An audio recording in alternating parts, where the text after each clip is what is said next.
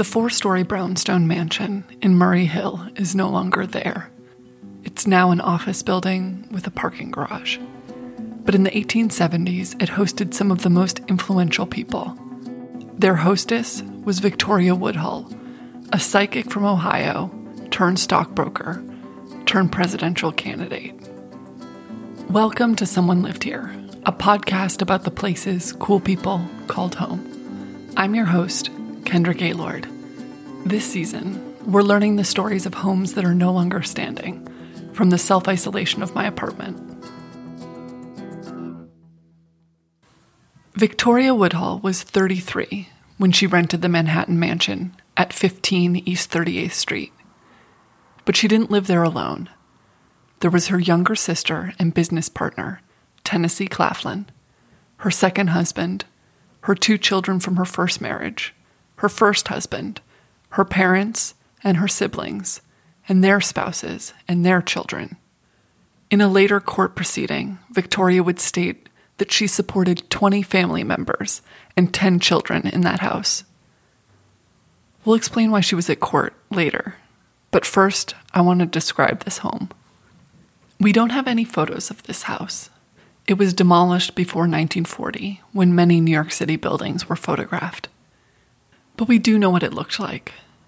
And this is a podcast, so you weren't going to see it anyway. It had a stone facade, but was built mostly of brick. A staircase led up to the big black walnut front door. It had 10-foot-tall windows and was 4 stories, taller than all the other buildings on the block.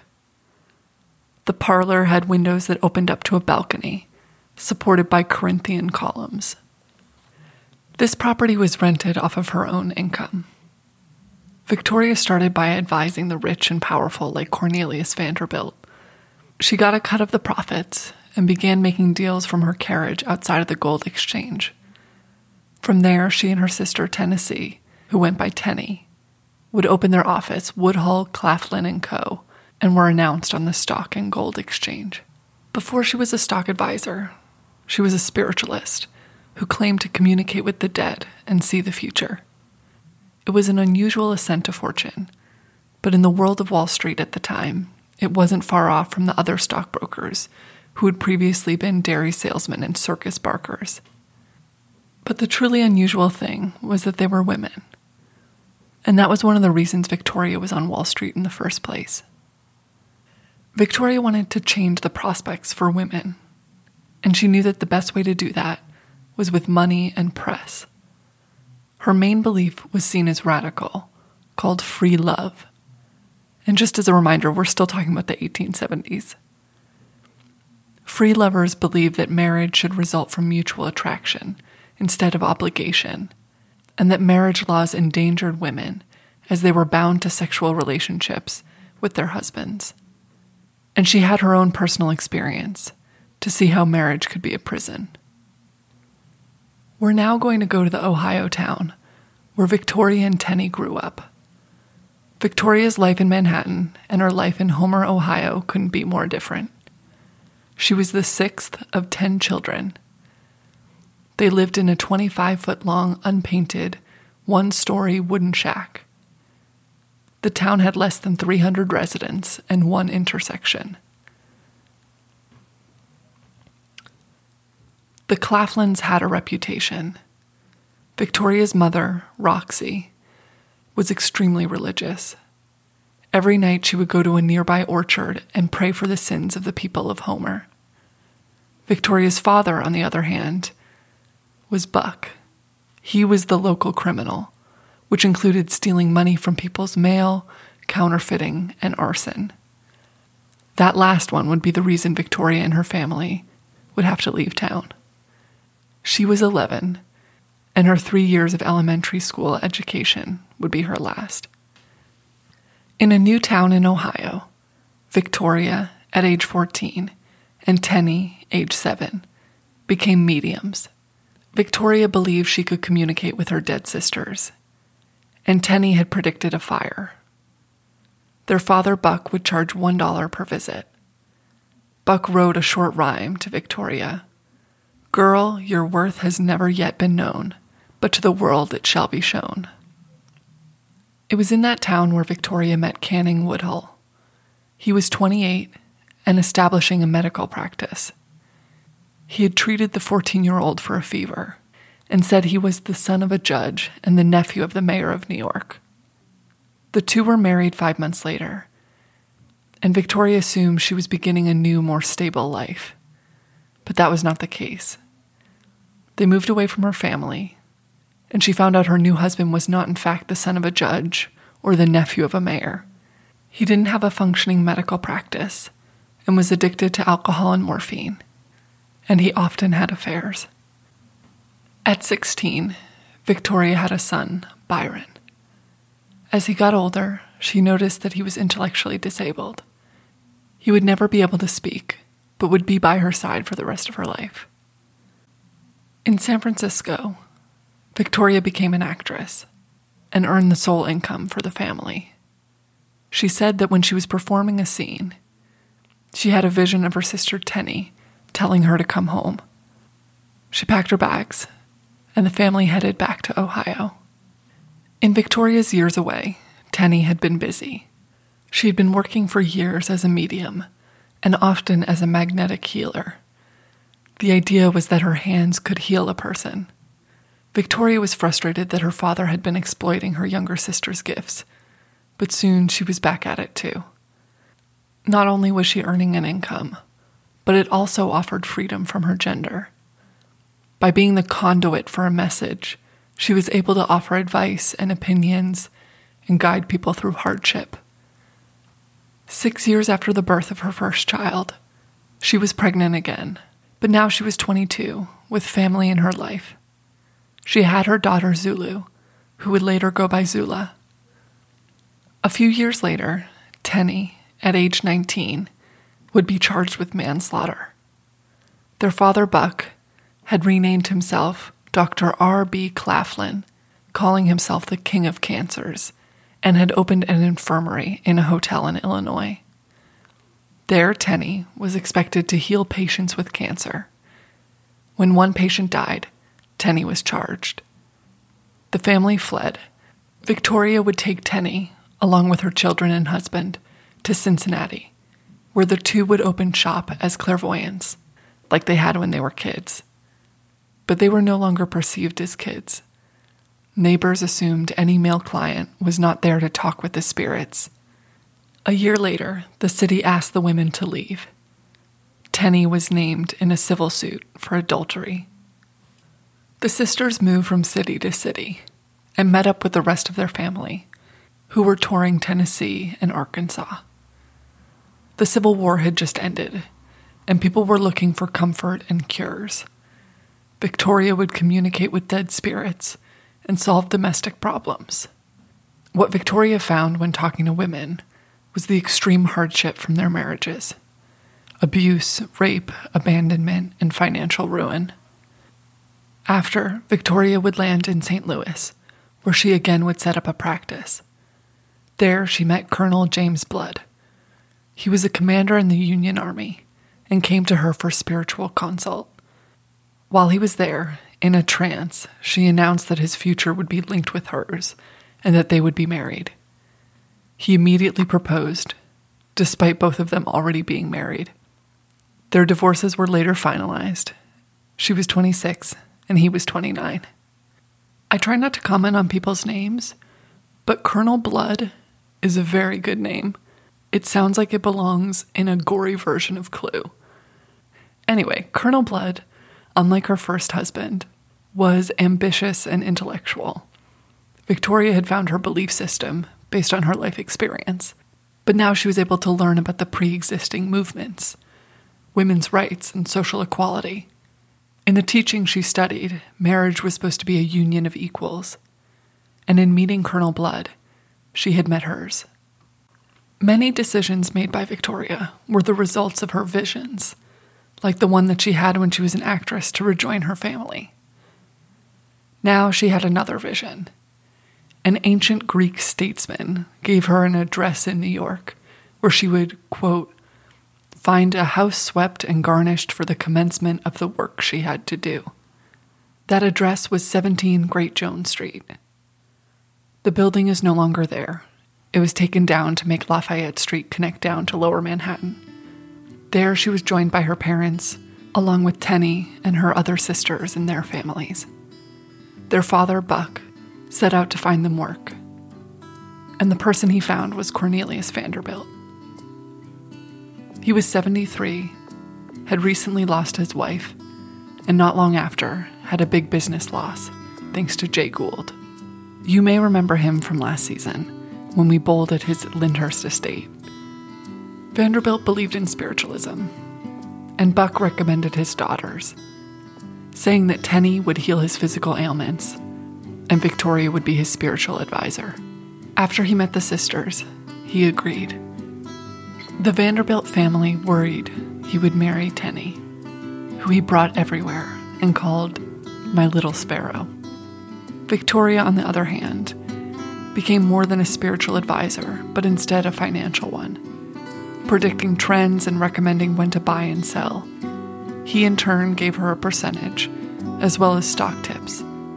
When asked how he made such good financial decisions, Vanderbilt responded, "Do as I do. Consult the spirits."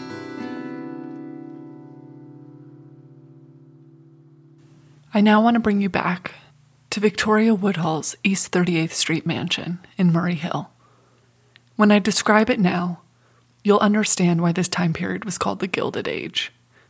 The walls were lined with marble, the ceilings painted gold, the curtains were velvet, there were chandeliers, carpets, and mirrors everywhere. In the mahogany-paneled library, there were even mirrors on the ceiling. Off of the main parlor was a greenhouse filled with birds. At the top of the grand staircase was a large painted dome. A reporter would write, "A flood of light beaming through a circular sheet of glass, painted in the most exquisite colors, depicting the loves of Venus in delicate lines." Further upstairs were the sisters' separate rooms. Tenny's was filled with purple velvet and lilac-patterned silk. Victoria's walls were lined with green velvet, with a matching bedspread and gilded chairs. Victoria now had the money and the press, but it wasn't politically focused. So a paper was started called Woodhull and Claflin's Weekly. Victoria assumed the role of publisher, and her husband the editorial chair.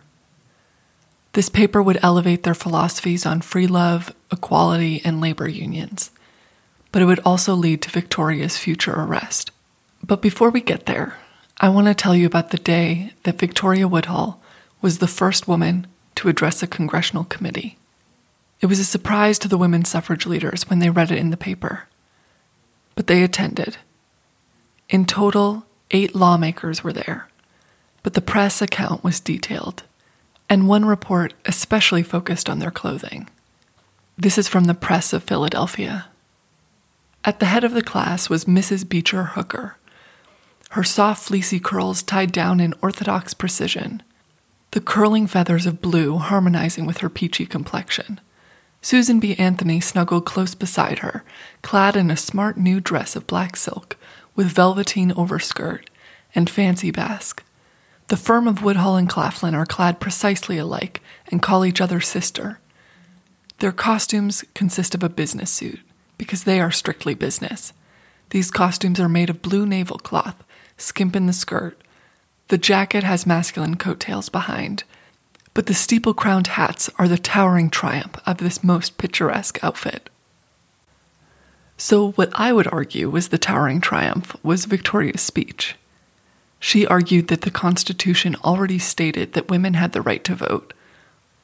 The 15th Amendment declared that the rights of citizens of the United States to vote shall not be denied or abridged. And in the 14th Amendment, it said that all persons born or naturalized in the United States and subject to the jurisdiction are citizens. To Victoria and Massachusetts Representative Benjamin Butler, it seemed clear that this would include women. After her speech, the suffragists saw her as a shining possibility. She joined the National Committee of Women and contributed $10,000. She continued on in Washington, and when Congress refused to give her a public meeting with the House of Representatives, she instead went to Lincoln Hall. There she had a large audience. She said, "It is not the women who are happily situated, whose husbands hold positions of honor and trust, who are blessed by the bestowal of wealth, comforts, and ease, that I plead for, but for the toiling female millions who have human rights which should be respected." This was a direct hit to a petition signed by the wives of politicians and prominent businessmen, who said they represented the majority of women in the country. In the closing of her speech, she said, "If Congress refused to listen to and grant what women ask, there is but one course left to pursue. We are plotting a revolution. We will overthrow this bogus republic and plant a government of righteousness in its stead." Victoria would return to New York, and more articles would be written about the woman who suggested a revolution. Gossip and stories of her past began to unravel. Elizabeth Cady Stanton responded, "In regard to the gossip about Mrs. Woodhull, I have one answer to give all my gentlemen friends.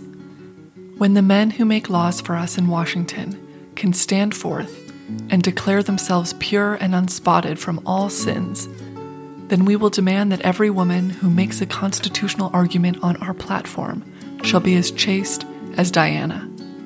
We have had women enough sacrificed to this sentimental, hypocritical prating about purity.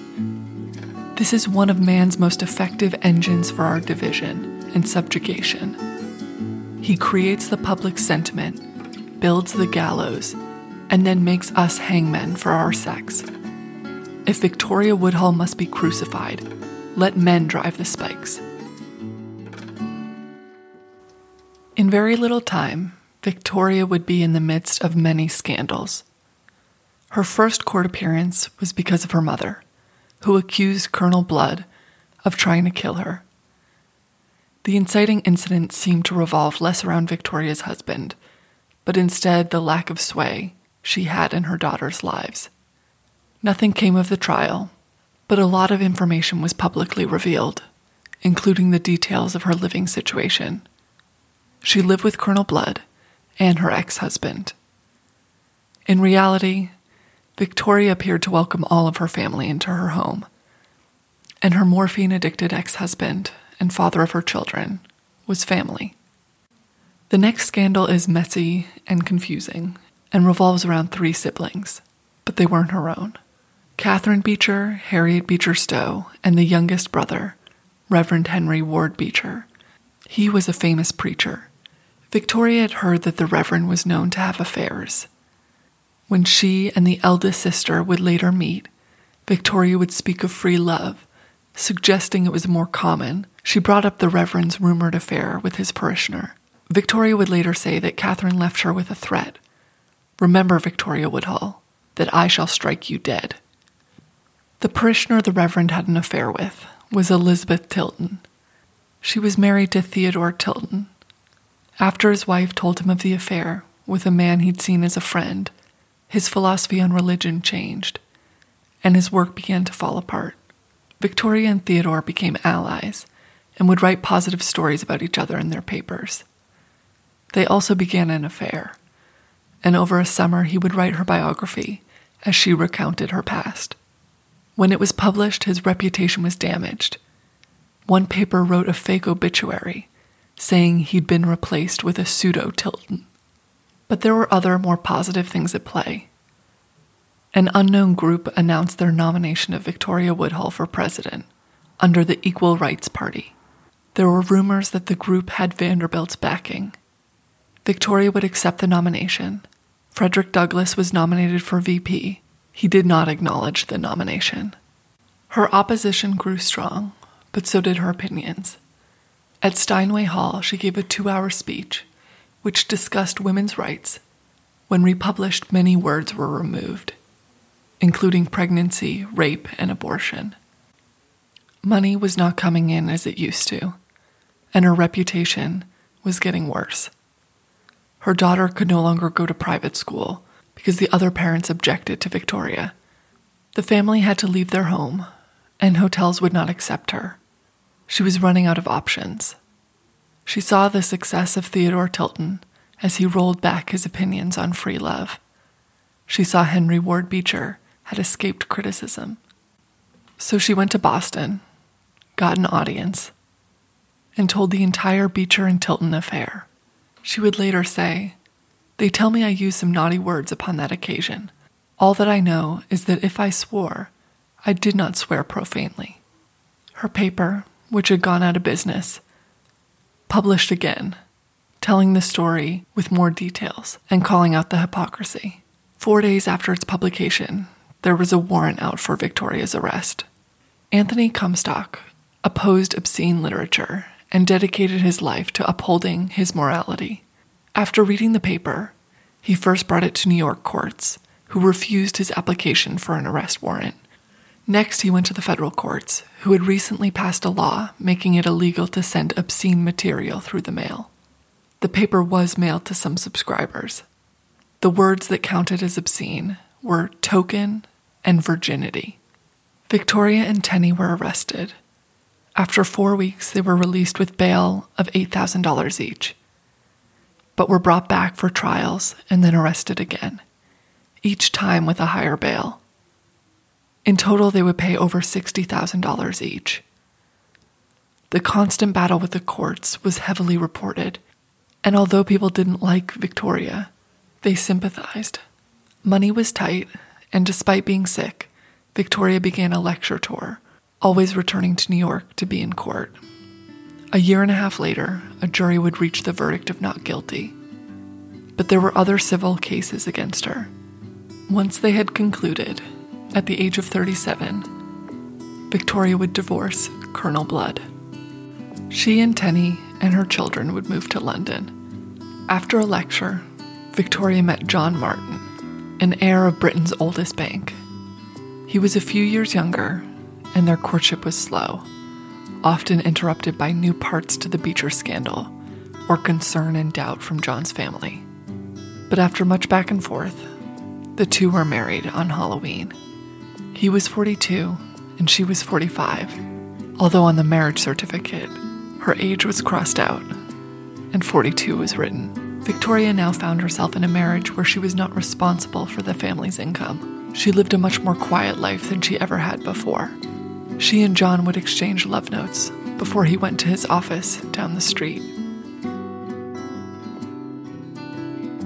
After 13 years of marriage, John would die while traveling. His death was just preceded by his father's, which meant that Victoria was bequeathed a family property, Norton Park.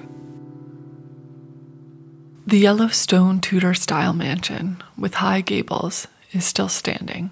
It was here where she would spend the next 30 years, with her son and daughter by her side. Victoria died in her sleep at the age of 88. She wanted to be remembered by a line from Kant. You cannot understand a man's work by what he has accomplished, but by what he has overcome in accomplishing it. She had spent her 30s campaigning in the United States for women's right to vote. She was 81 when the 19th Amendment was ratified. Thank you for listening to Someone Lived Here. The book Notorious Victoria and Other Powers were both used to research this episode. You can find links to those books on our website. Thanks to Tim Cahill for our music. If you haven't yet, check out our Patreon, where every level gets a sticker in the mail with a note from me. Follow us on Instagram and Facebook for updates, and leave a review and tell others if you like the show.